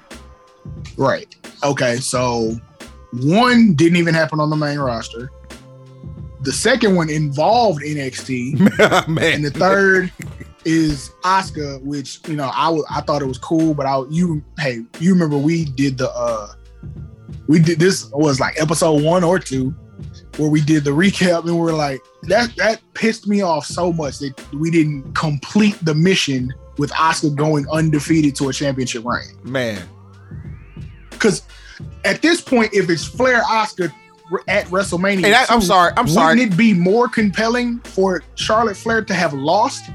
That's number 1. 2, I'm mistaken because that was also AJ. Was it AJ versus Shinsuke and Shinsuke turned heel and not Asuka, because Asuka didn't turn heel in that one. No. That's when Shinsuke turned heel. That's 34 in New Orleans. Right. Okay, but Asuka did not. Asuka just conceded. No, yeah, Asuka just tapped. Okay, got you. Okay, I'm making sure I got my stories, my facts right here. And it's choices like that. Like, there has not been a situation or a high pressure situation or a marquee event where Charlotte Flair was going to lose ground by losing. You had an opportunity to take someone who had been undefeated since NXT, the hottest NXT women's star you probably brought up to that point. I mean, honestly, understand the logic could arguably of completing the mission and solidifying Asuka. That way, you're right back here now. It's 5 years later, granted, but now we right back in the same place. It would have been easier to build a story that people care about if Charlotte had previously lost. Outside of Charlotte, I would say easily Asuka and Shayna Baszler are the most underused, talked about, or highest potential talents to come from NXT. And speaking of potential, that's another thing about Peyton Royce that kind of bothered me. Telling someone that your own potential scares you is akin to telling someone how humble you are. These are things that you come from other people. Was that? I said you didn't really care for the promo, did you? I did. Like, I understood. Like, it came. I think it came from a good place. The direction that it went in spiraled out of control. Like, I understand emotions get involved, but and it might be terminology from the English language from one part of the world to the other part of the world. But let me go. I understand what she means now. But initially, when you say "let me go" in a quote unquote shoot segment, that means get me out of my contract. That's not what that was about. I mean, I can see how you might take it that way. No. Initially, I mean, like if you stop the interview right there, that's what you're thinking.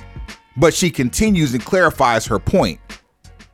But then you want now, mind you, her Asuka's injury is an injury nonetheless, but it's not it's not a severe enough injury to keep her out of WrestleMania. Some dental surgery is probably in order. That's it. Yeah, just rest your mouth. Just don't get hit in it. Don't fall face first. We're good. But rest your mouth. Stop it. But that's a shirt for 2021. Rest your mouth. That might be the phrase of 2021. Rest your mouth. But even still, if we're talking vitriol and venom towards a particular person or towards a particular situation to get the person that you want for a match. The one person that you don't want to call out is a person who can't defend herself, someone who's injured. Like, you're champion or not. If I'm in a wheelchair and I'm going to be back in enough time to defend my title, I don't want to be called out by somebody. I mean, but who else is she gonna call out? She's on Raw. It's Raw Talk. She was talking shit about Charlotte. Call out Charlotte. Who's gonna call out Charlotte? Put your money where your mouth is. If you have a problem with the same old, get rid of the same old. King of the mountain. Charlotte ain't got no belt right now, which means Charlotte ain't got the TV time. All the more reason. I mean, she does by default, but old school thinking, the champion makes the money. The champion goes to the pay window. The champion has the championship segments. Rest in peace, So Dusty if you Rhodes. don't have the championship, I'm not concerned with you. All the more reason for her to try to knock Charlotte off the pedestal to get to Asuka, which is probably what we're going to end up getting at Fastlane. Like it or not, I think that's where this is headed. In which case, I would dislike this promo even more. As we proceed, let's talk about programming that for people to go back and take a watch to. I just got the match lineup for tonight, Wednesday, for these shows. So if you are a diehard fan listening to this and didn't get a chance to watch these episodes, here's your match lineup for AEW Dynamite. Charlotte is not bigger than the championship. You gotta go over there. You gotta stand over to the side. I want the champion because I want the pay window. I want the pay window. I want the big slice of pie. I want the championship segments. So if Charlotte ain't got the strap, we ain't worried about her. All right, so we got tonight on 8. Hell, because it's WWE, it's like anytime you start a promo with "Let me go," it's gonna sound like you want out of your contract. Yeah, that's the problem. That's a huge WWE issue. No one should be talking about "Let me go" in any capacity. But if here we are. Let me go, turn me loose, set me free. Any of those things that mean like let me have more television time to prove who I am. It's all gonna sound like you want to get a release because it seems like everybody's unhappy. That's not her fault. And here's a news flash. I don't care if they got 4 hours of TV time and 2 hours on YouTube. There ain't enough room in Jacksonville for all you motherfuckers.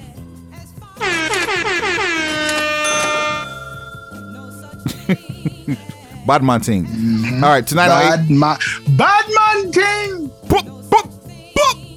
Tonight on AEW, Darby Allin versus Scorpio Sky for the TNT title.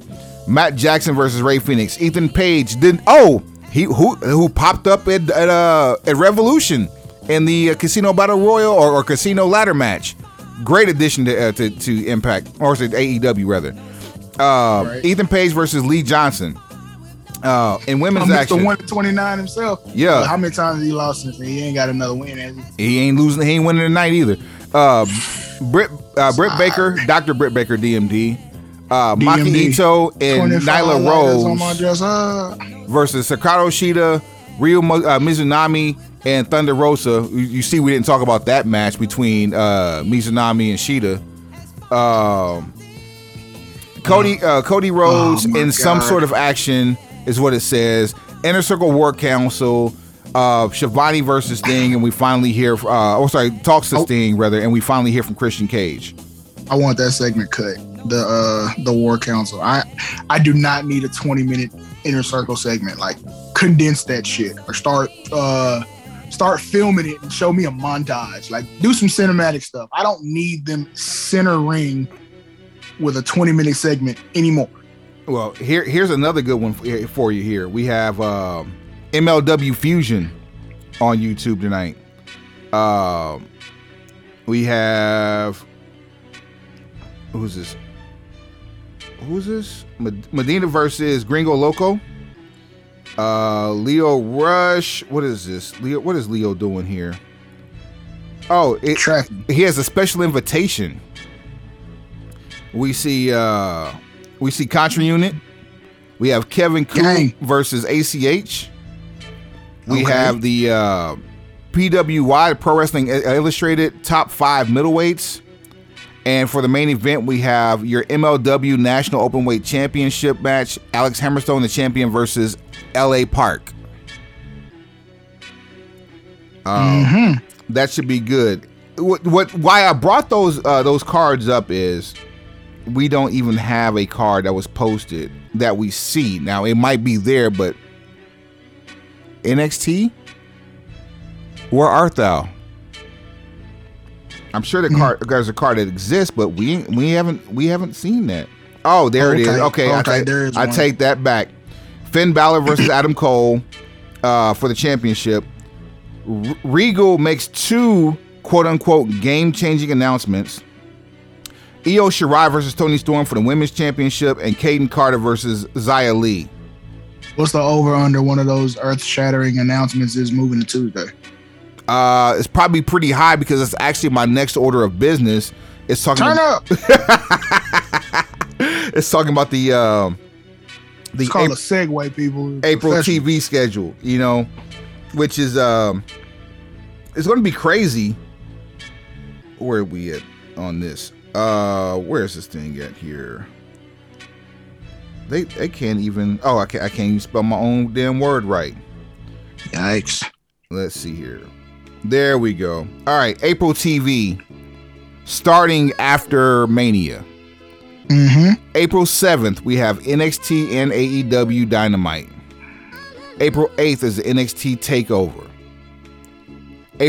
What day is that on?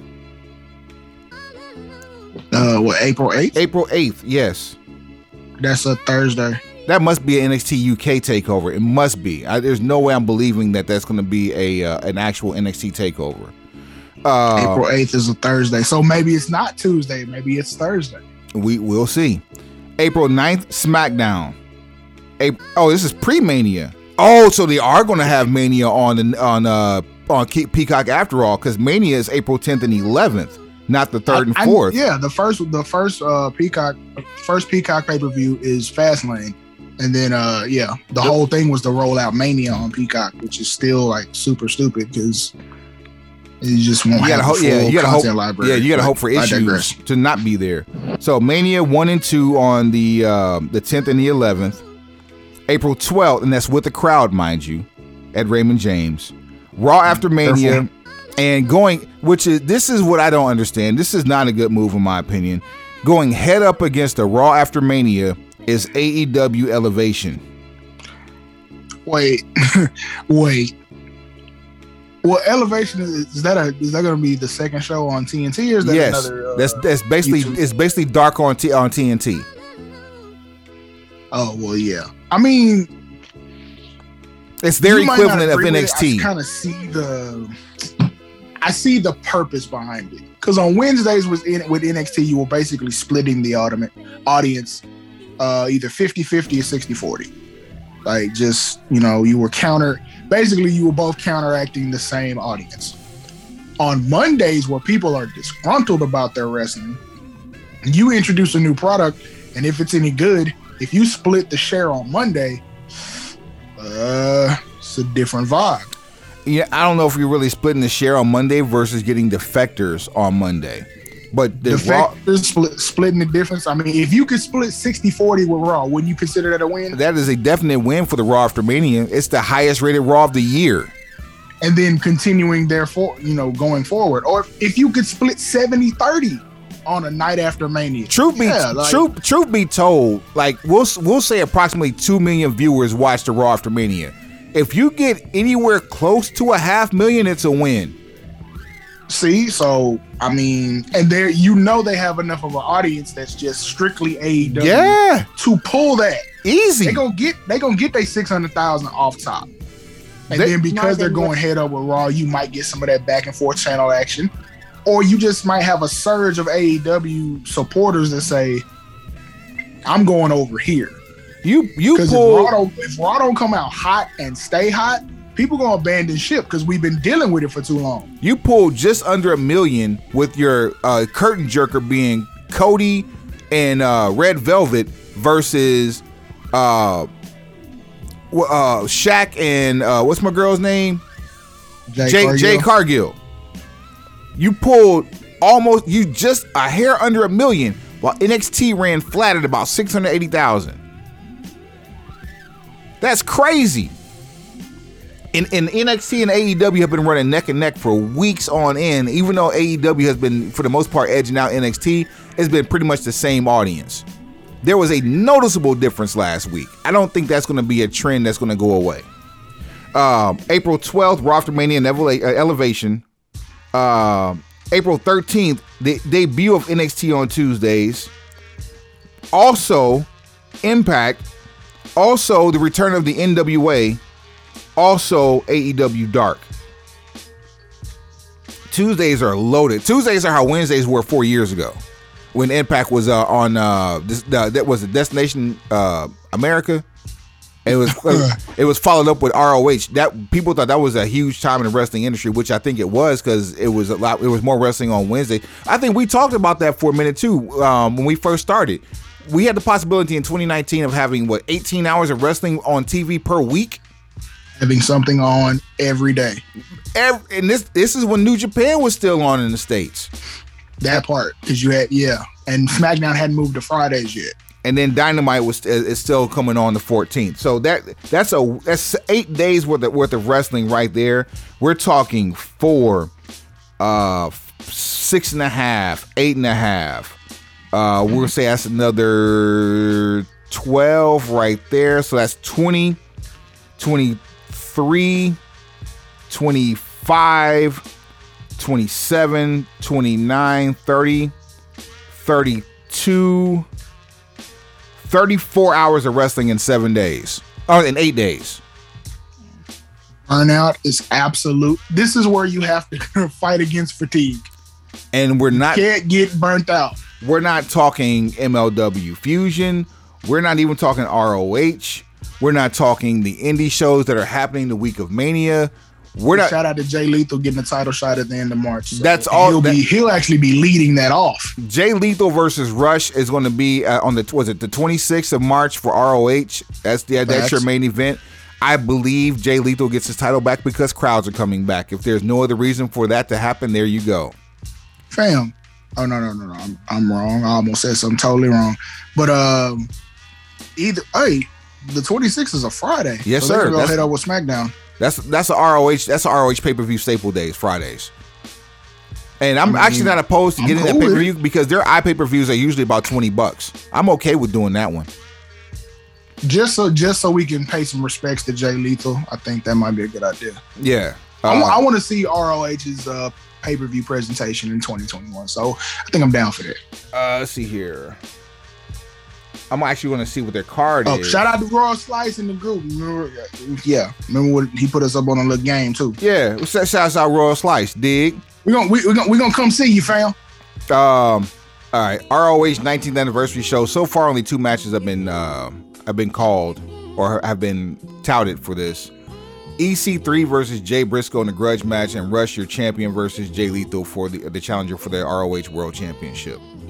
See, that'll give me an opportunity to check out what work EC3 is doing in Ring of Honor. So, yeah, something tells me like with that whole independent thing that he was doing up to the time he went, actually he left WWE and was going through the independence or whatever, and on his social media kick. I want to say he looks like more of a vigilante. So we'll see, especially going against Jay Briscoe on pay-per-view. I would hope so. In a grudge match, I would really hope so. I want to see a different, edgier EC3. And you got to give credit to the predecessor to that whole movement, Cody Rhodes. His social media marketing for that whole tour of the Indies was like phenomenal. I've seen a lot of people try to replicate it and just not do it as well. Their daddy is Matt Hardy. Give him a hand. Matt Hardy's their daddy. Before social media had an actual name, Matt Hardy did that when he left WWE, and he went to ROH, which is where he met his wife Rebby Hardy, and or Rebby Sky at the time, and the whole angle with Edge taking his old girl, which was Lita at the time, coming to fruition and being part of a storyline where Matt Hardy technically was quote unquote not signed to WWE, being part of a crowd and doing run-ins from the crowd where they couldn't even say his name even though everybody knew who he was. That groundswell started from being online, and Matt Hardy brand was born. Matt Hardy 2.0 is a product of the Matt Hardy brand that he started online after leaving WWE. If you care about wrestling enough to go dig deep into the archives of online wrestling lore and storytelling, look up Matt Hardy's beginnings online post-firing from WWE circa 2003 or 4, was it? Or was it later? I think it was 2003 or 4, sometime around then. It's like 6, because they're the opening match of SummerSlam 2006. Damn. I think it's 2006 or 2008. Google and check my facts. Man, human encyclopedia looking ass. I mean, I do what I can. We've said this numerous times on this show. We keep saying it. And there's a quote from Edge talking about who I consider and who we consider arguably to be the MVP of WWE, who is ironically MVP. Quote, "You have no idea what MVP and the rest of the Hurt Business have actually pulled off. He's a credit to the business, a mentor to those around him, and an example of always betting on yourself. He just makes WWE better." From Edge. High praise from an astute mind. A student of the game, if you will. You know what I'm saying? Like, come on, celebrate your people. You know what I'm saying? Like, what MVP is doing is like the most incredible comeback run. Like, it's Jordan-esque. Had he been world champion before, it'd be like 23 to 45, back to 23 with the Wizards. Right. If Jordan goes to Washington, becomes a role player, and takes them on a playoff run that includes a championship, that's exactly what the Hurt Business is doing right now. He putting up 20, 30, and 40, carrying the Wizards to a playoff spot. Just so happens, like, it's not Kwame Brown playing with you. It's insert better center, as Bobby Lashley would. Yeah. Impact Wrestling has a pay-per-view coming up where Kenny Omega will be defending the AEW world title there. And that's actually this coming Saturday at Sacrifice is the pay-per-view. Is he going to sell his injuries from the barbed wire Call of Duty Sons of Anarchy death match? Alligator roll? Because if he doesn't sell those injuries, I'm gonna call bullshit. I don't honestly think that you actually have to sell that. You know what I'm saying?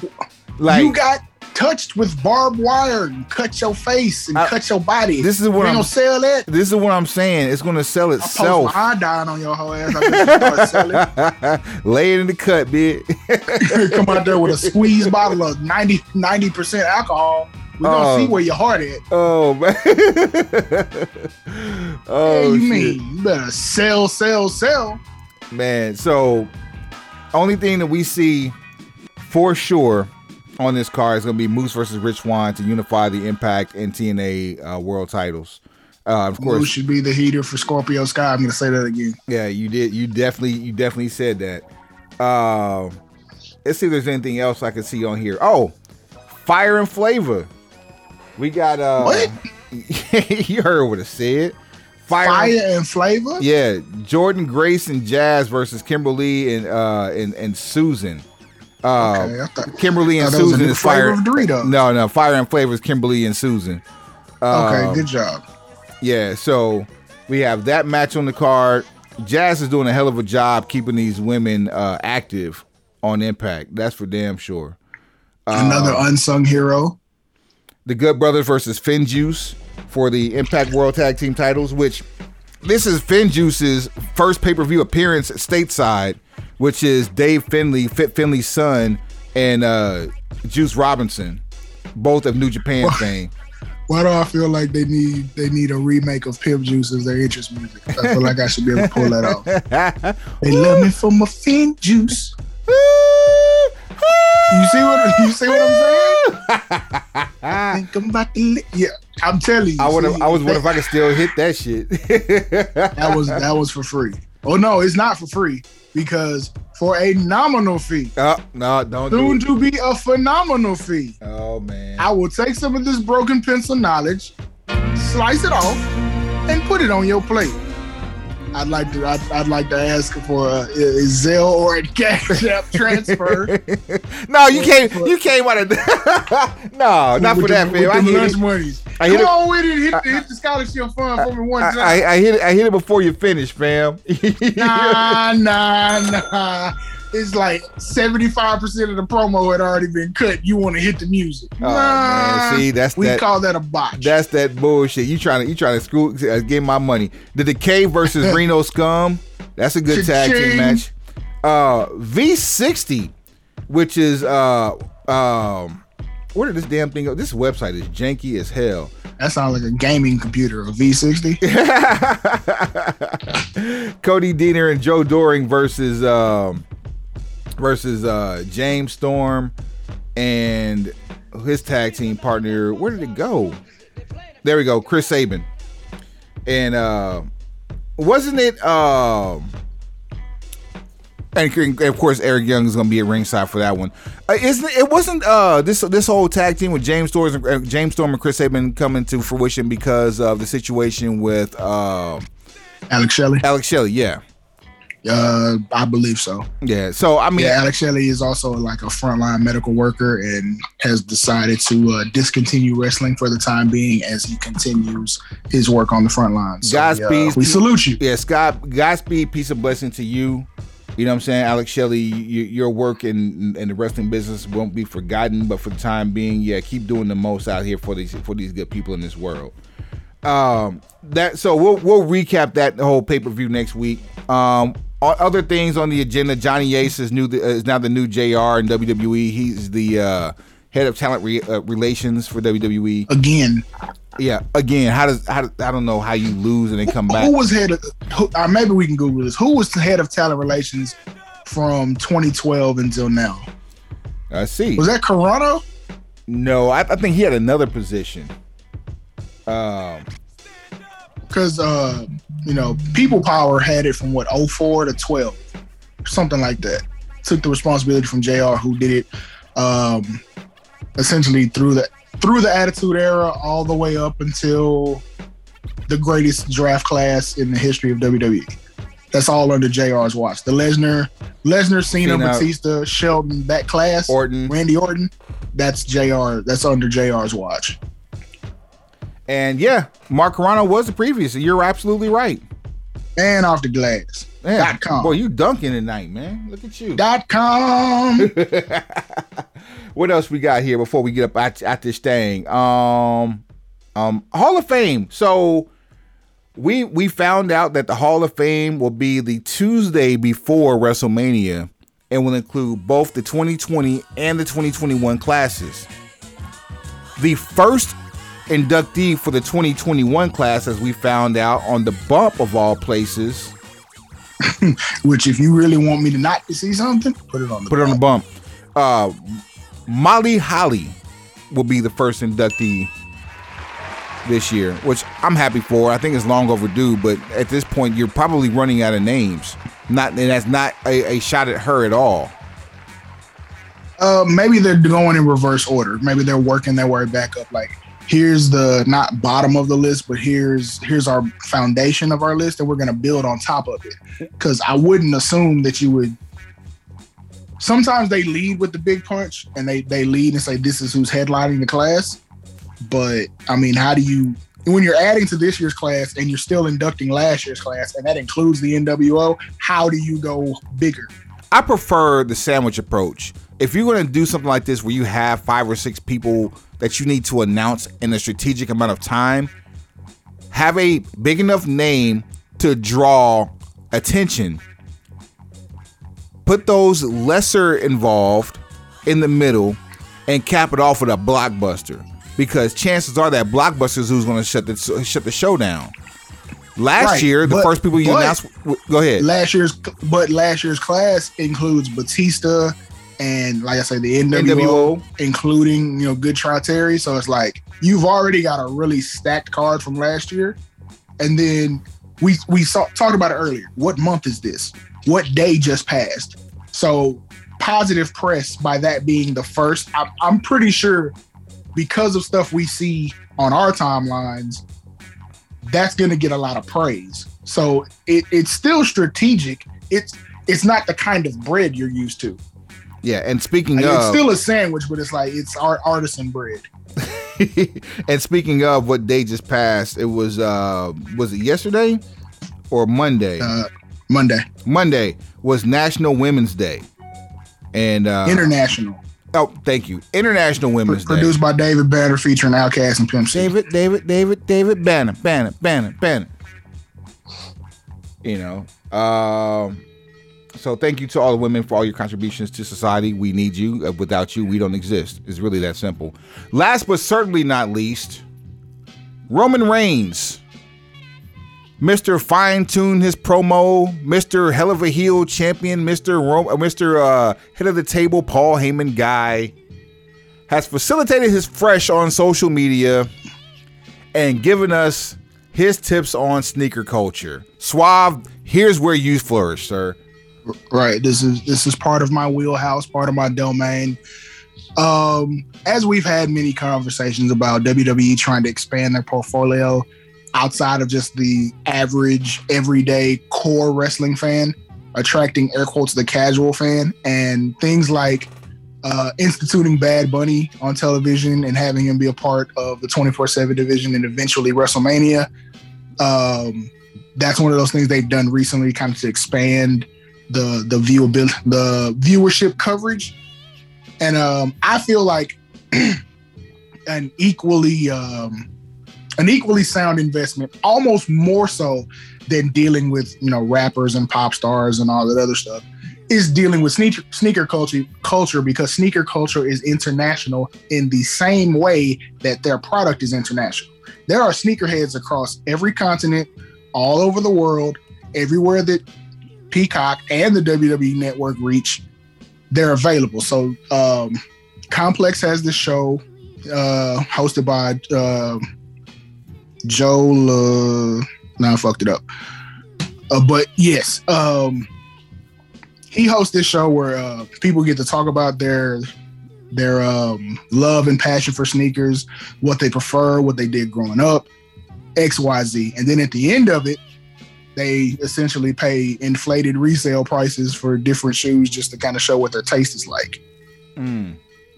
I don't know if they end up comping anything or there's a discount involved, but either way, it's become famed. Shane McMahon's been on there. Kofi Kingston's been there.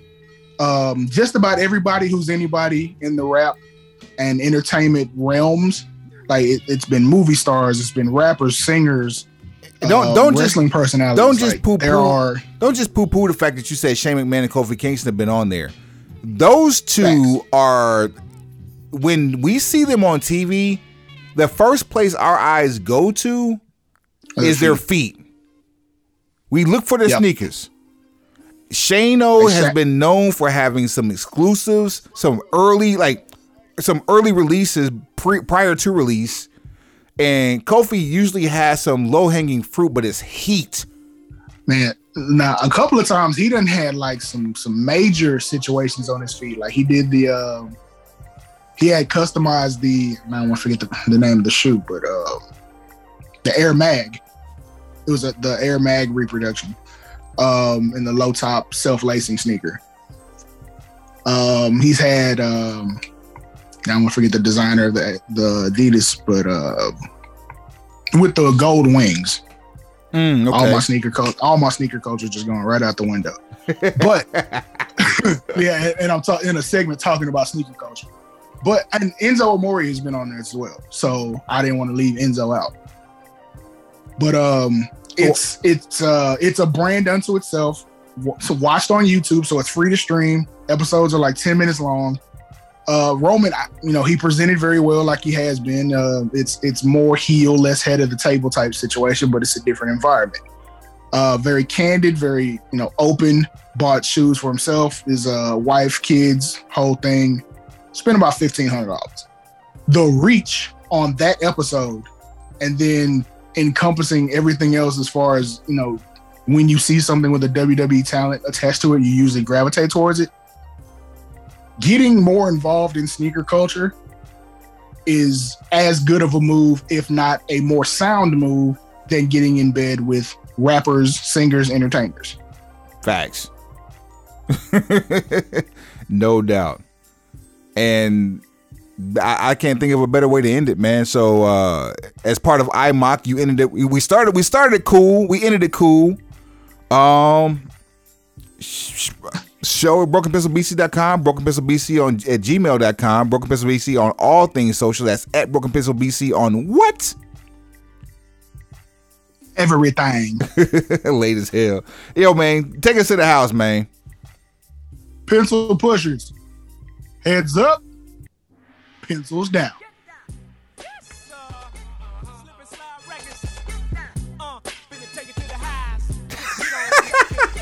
I told Petty I was gonna do it.